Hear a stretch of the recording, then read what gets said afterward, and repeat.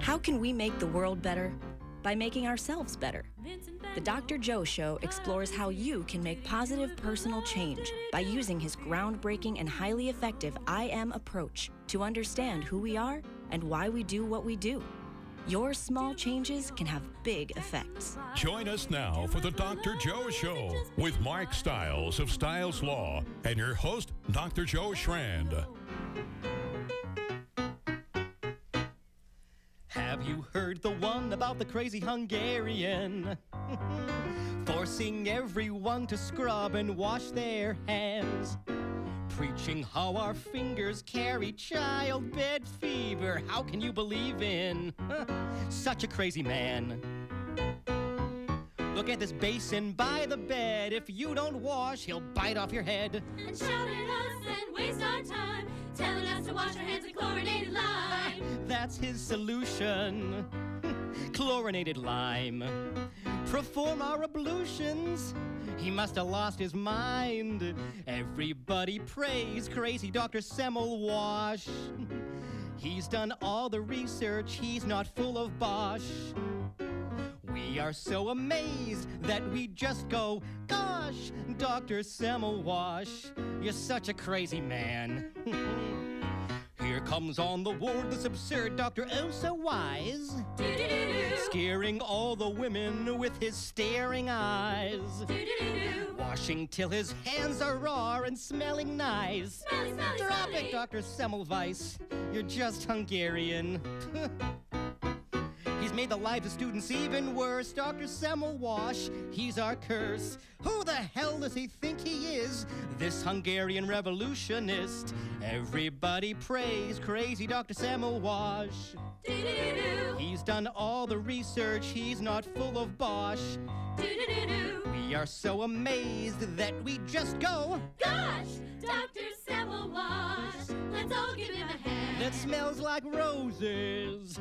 Dr. Semmelwash, you're such a crazy man. Offhandedly speaking, Dr. Semmelwash, you're a joke throughout the land. Gosh! Via Zoom conference, the Dr. Joe Show with Mark Stiles. Mark, take it away. Ladies and gentlemen, welcome to the Dr. Joe Show. Hey, it's like they get 2 for 1 today. You know, it's great. You're getting a lot right now. Yeah, I bet I am. I bet I am. Thank you very much. And I've got an incredible guest on the Zoom studio with me, Dr. Eugene Beresin, who I will just do full disclosure, is my training director from back in the mid-1990s, one of the most influential people in my life, a true mentor, and I am just so delighted to have you here, Dr. Beresin. Welcome to the Dr. Joe Show. Thanks a lot, Joe. I'm glad to be here. Me too. What's that, almost, is it 25 years now? Yeah. Whoa, 25 years ago. And Dr. Beresin really has been an influential person in my career and my thinking, but is now the executive director of the Clay Center? Yes, that's right. And you want to tell them a little bit what the Clay Center is? Oh, absolutely. The MGH Clay Center for Young Healthy Minds is an online website that provides blogs, podcasts, and videos to support the emotional, social, and behavioral well-being of young people. It's largely geared for parents and caretakers, but actually a lot of young, folks, adolescents and college-age kids are, tuning in and listening to our stuff.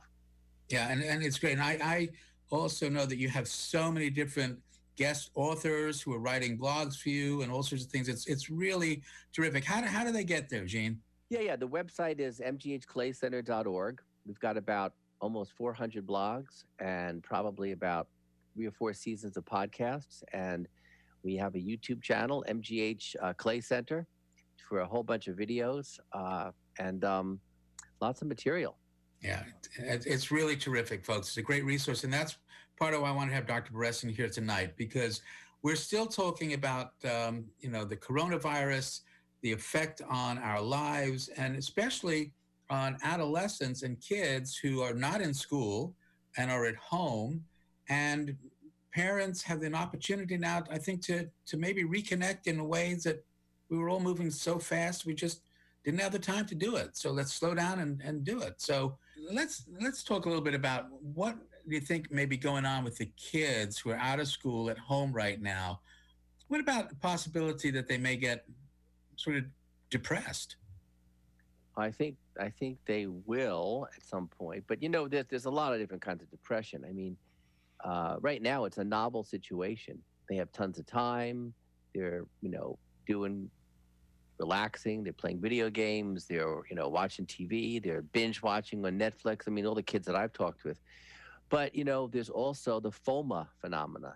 Fear of missing out, and this is a time when I think digital media actually is to the benefit of kids. We all worry about digital media and the downsides of social media, but kids are using all sorts of digital media. They're using Instagram, they're using Snapchat, they're using, they're texting, they're using Facebook, and it's an important way for them to stay connected. I think it's actually going to help prevent depression the more they can stay connected.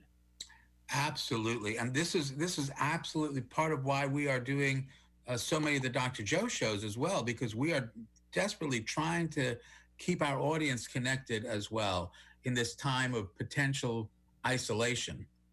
How can parents help their kids also to thwart off depression when maybe they? Yeah. So here's the thing. I mean, number one is that parents need to control their own anxiety.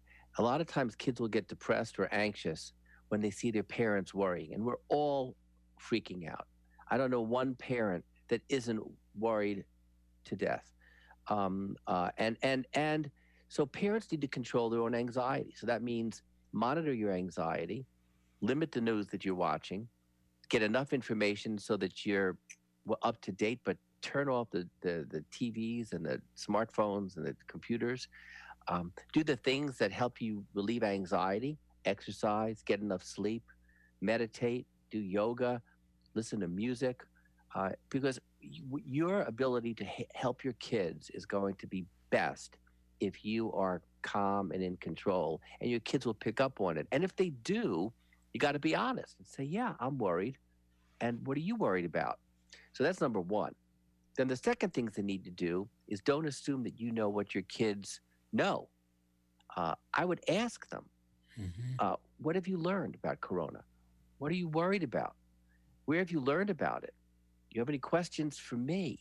Have conversations. And this is for kids at different developmental levels. So for preschoolers, you're not going to ask them these questions. You're basically going to kind of play games with them and turn off all the media. But for school-age kids and teenagers and young adults, I think having conversations and asking what they know, what they're worried about, and what they're feeling is a really good place to start, because then you can address their concerns and fend off emotional disturbances. Mm-hmm. So really meet your child where they are. Yes. And see what they need. They may need reassurance. They may need comforting. They may need to be left alone. It really is important for you to check in with them and attend to their needs. And all kids, as parents know, you're the expert on your kids. A shy kid, an aggressive kid. This is where the biology of your IM thing comes in, Joe. Mm-hmm. That's right. Because there are going to be kids who are going to be impulsive, and their kids are going to be angry and aggressive, and their kids are going to be withdrawn and shut down. And parents are going to have to improvise and address the kids in a way that they can hear the parent and be seen and be known. Yeah, it's so true. And it is, as Gene is saying, every one of those is an IM. Every one of them is that current maximum potential, but you have to understand the influences of the home domain, the social domain, the biological, and the how I see myself, how I think other people see me. And I think this is really, really great advice and part of what we can do for our kids. It's much more interesting to wonder where your kid is at than just to worry. And I could not agree more with Eugene. I say to my patients all the time, don't let anybody tell you, parents, that you are not the expert in your kid. Right. You're the expert. People like Dr. Beresin and I, we're just the professionals. But the most important person is the kid. So let's really tune in and listen. So are there warning signs that parents should look for just in general for depression? I mean, not Yeah. just confined to COVID. Right. And again, there's clinical depression, and the kids who have had histories of depression are more prone to that. But if you see your kid, so what are the signs of depression? You see a change in mood, and for kids, it's usually not sadness and hand wringing like adults. It's more of irritability and crabbiness. Um, so their sleep may be impaired, their appetite, they may be eating more or less. Their concentration may be diminished. They may be more withdrawn or more aggressive. I mean, it can go either way with your kids. Um, uh, they may, you'll see in general a behavioral change that's different from prior to this onset. And if you notice a behavioral change, it may mean that they're depressed. So you have to ask, and you have to ask how they're feeling, and let them tell you. Yeah, I think a lot of parents get afraid to ask, in part because they don't want to hear what their kid has to say, or they don't know how to manage it once they hear it. Right. So, I mean, it never hurts to ask. I mean, even if it, even questions about suicide. I mean, the myth is that if you ask a question, have you thought about just kind of like ending it all? And look, for some kids who, for example, a senior in high school that is losing out on the prom, playing varsity sports, and their games are canceled, um, and they're going to go to college or they're going to go to work, and this is their last hurrah. It could be like the end of the world because teenagers, the brain doesn't mature until 26. So for the 17, 18-year-old, they're still in an early form of their brain formation, and they're acting largely on impulse. And for them, it may feel like the end of the world. So to say to them, to ask them, are you feeling so bad that you're not going to be playing in lacrosse championships or in the baseball? You're not going to pitch. You're for the final game of the series. Are you feeling so bad that you've thought of hurting yourself? The myth is that you don't ask that question because you're going to put a seed in their mind and then they will do it. It's actually if a kid is feeling helpless, hopeless, and like throwing in the towel, even though they may not do anything, asking about it is a relief because they want to talk about it. and that really is one of the keys that parents need to know is their kid does want to talk about it. Even that kid who may be sequestering themselves, isolating in their room, you knock on the door.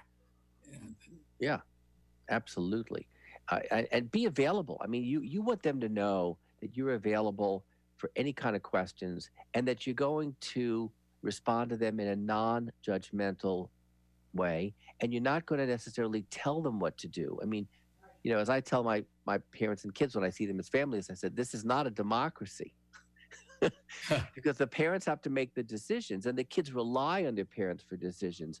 But at the same time, they rely on their parents to check in with them and to ask them how they're doing and to just listen. It's kind of like one of my favorite supervisors, who passed a while ago. She said to me many times, don't just do something, sit there. And parents need to be able to kind of just sit and listen and let their kids talk. I'm listening right now. I'm listening. Well, it's also that theory of mind part of your IM approach, Dr. Joe, where you think you know what they're thinking, right? You think you know what they're thinking, and how could you possibly know what they're thinking? Right. There is only one way to know. You ask them. Right. You ask them. Right. So depression is one of the things we're speaking about. What about anxiety? Well, anxiety is just, it's probably more important in this situation than depression. I mean, anxiety, the root of anxiety is, the fight or flight response, where we get ready to survive or, in one way or another. and we're all triggered in that way. So anxiety is not a bad thing. Anxiety puts us in a state of preparedness, and actually, a little bit of anxiety keys us up and helps us get ready to perform well. I mean, the actor, the singer, the sports person, they will perform worse if they're not a little keyed up and anxious. It's when you reach too much of anxiety and it peaks that your performance goes down.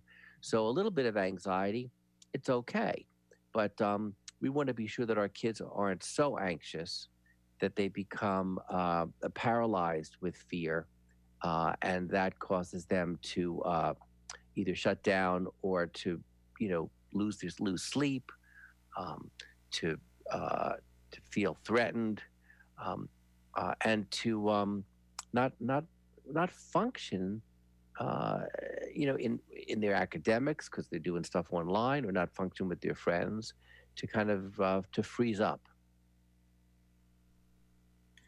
Yeah, and again, this is what Gene was talking about earlier. If the parents are anxious, their kids are going to recognize that. And this gets into, again, the IC domain, wondering how other people are, but also mirror neurons that we've spoken about on the Dr. Cho show before. You mirror other people's emotions. So with all of this potential for anxiety, I think, as you say, there's nothing wrong with anxiety. It's what you do with it. Exactly. And so one of the things kids and all of us need for anxiety is support. So social support. So, talking with family members on FaceTime. My daughter called me tonight with my granddaughter. They were anxious, and so was I. But when we connected, it relieved that anxiety. So getting support from friends, from family, from spiritual leaders, mentors, friends is really important in terms of containing it, and also providing reassurance. We can't, just like Yogi Berra said, predictions are very hard, especially about the future. Right. So we can't predict what's going to happen. There's a lot of uncertainty. But what we can reassure our kids is that, look, this is an illness that's going around. Young people are more likely to have milder cases than older people. Then, of course, they're going to be worried about you because you're an older person. You're an older person. That's right. But then you could say to them, what are you worried about? But they need some reassurance that there are plenty of folks around who are doing as much as we can to keep us all safe and protected. And that's why we're at home, because it's a way of keeping us and the rest of our communities safe. The other thing that helps alleviate anxiety is empowerment. If you feel paralyzed, like you can't do anything, you're going to get more anxious and potentially depressed. If you actually can do something, wipe the tables, wash your hands with each other, sing happy birthday twice for 20 seconds with your younger siblings, help your parents cook the meals, send out, emojis and funny YouTubes. I sent out 3 funny YouTubes today to friends to get them to smile, and one was a poodle that was giving advice about his 2-legged friends from the 4-legged friends. But those kinds of things that help us feel positive and smile help alleviate anxiety. There's no substitute for laughter. And sending things out like that. I mean, those kinds of things lift the weight, the burden of anxiety and depression from everybody. About the anxiety, one of the first things that I learned from you guys at MGH McLean was never worry alone. Right. And it is something that I want everybody to know about right now while you are at home. Never worry alone. And in part, that's what is amazing about social media. So the social media has both enhanced and increased our knowledge of corona. Maybe it's sensationalized it in some ways, but for those folks who were listening on ATD, you got a chance to hear a song of mine from one of my musicals, which I wrote years ago about Semmelweis, the guy who discovered that you needed to wash your hands. and no one believed him. And so the opening of Act Two was that song that you may have heard, sung by Ray O'Hare, who was singing it way back when we were performing up here in Boston, and it was called Semmelwash, because people didn't believe him. And I want people to know that science is real, and this is real. And one way that you can save somebody else's life is by washing your hands. This is part of what we're doing together. But Gene, you and I were talking offline a bit about the herd thing. And do you want to just say a little bit about your take on this? Well, I mean, look, let's face it.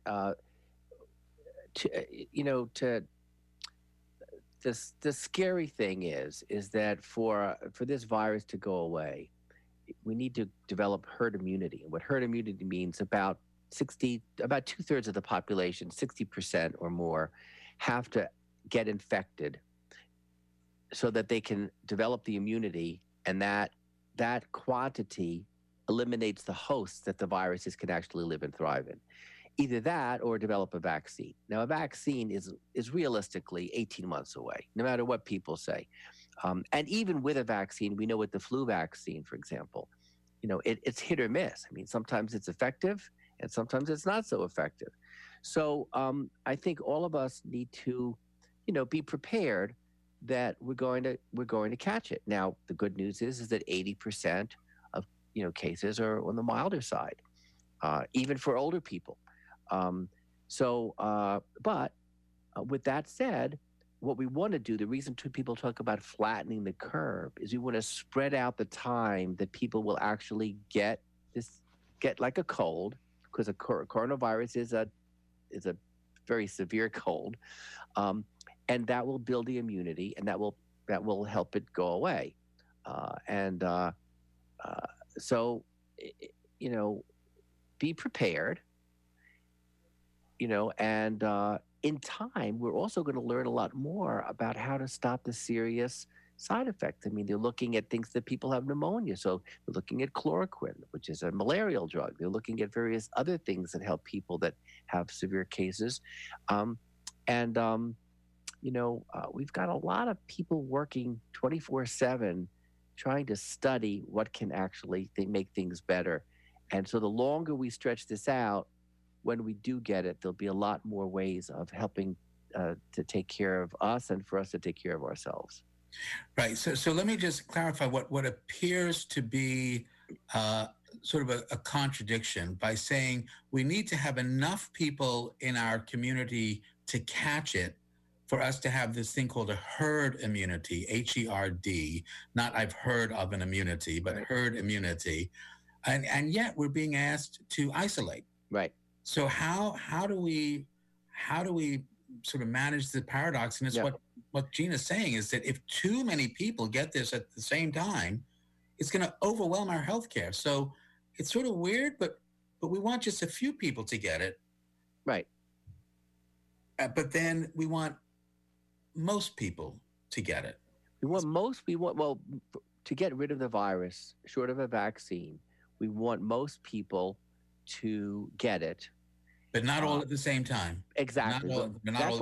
That's why they say flatten the curve. When they say flatten the curve, what that means is if you don't have a big peak, if you spread it out over a long period of time, then you allow the hospitals and the first responders and the doctors and the nurses to actually take care of it.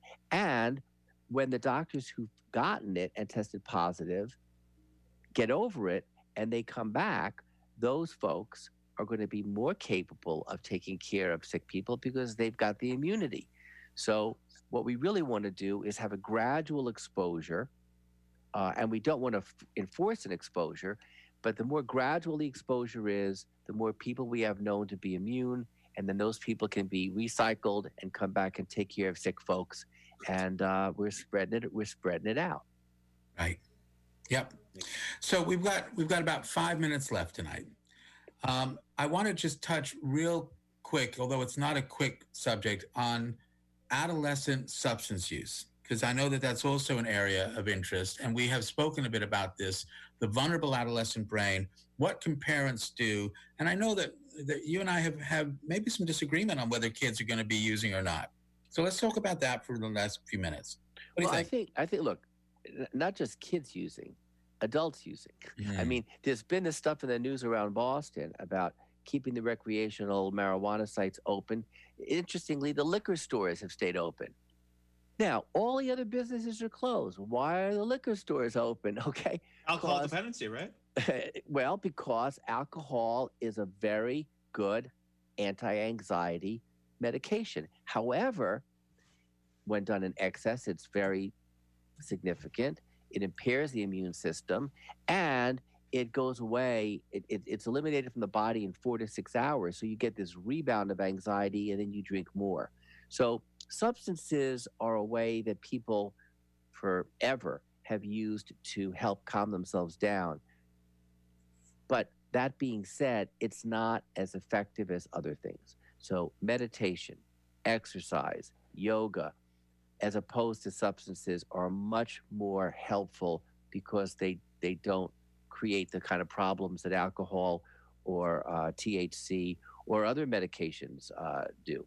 Yeah, and my concern is that we're going to have all these kids who are bored or potentially depressed or anxious or angry that they're not able to go to the prom, they're not able to play the sports, all the things we spoke about. And even though they may never have used before, they may find something in the cabinet and say, well, you've got nothing else to do. I might as well do this. What do you think, Gene? How do we help parents manage that one? Well, I think parents need to be aware that first of all, I think parents should keep medications out of the bathroom cabinet. I mean, medications should be kept in secure places and out of the reach of anybody, especially kids and adolescents who might want to just try something. I think, but also talking with your kids. I mean, again, if you don't say anything, if you don't say to them, look, you may be tempted to take something or smoke something or vape something or use something to help you ease up. Let's talk about that. Let's talk about what it does. Let's talk about what the consequences are. Let's talk about what you might be considering.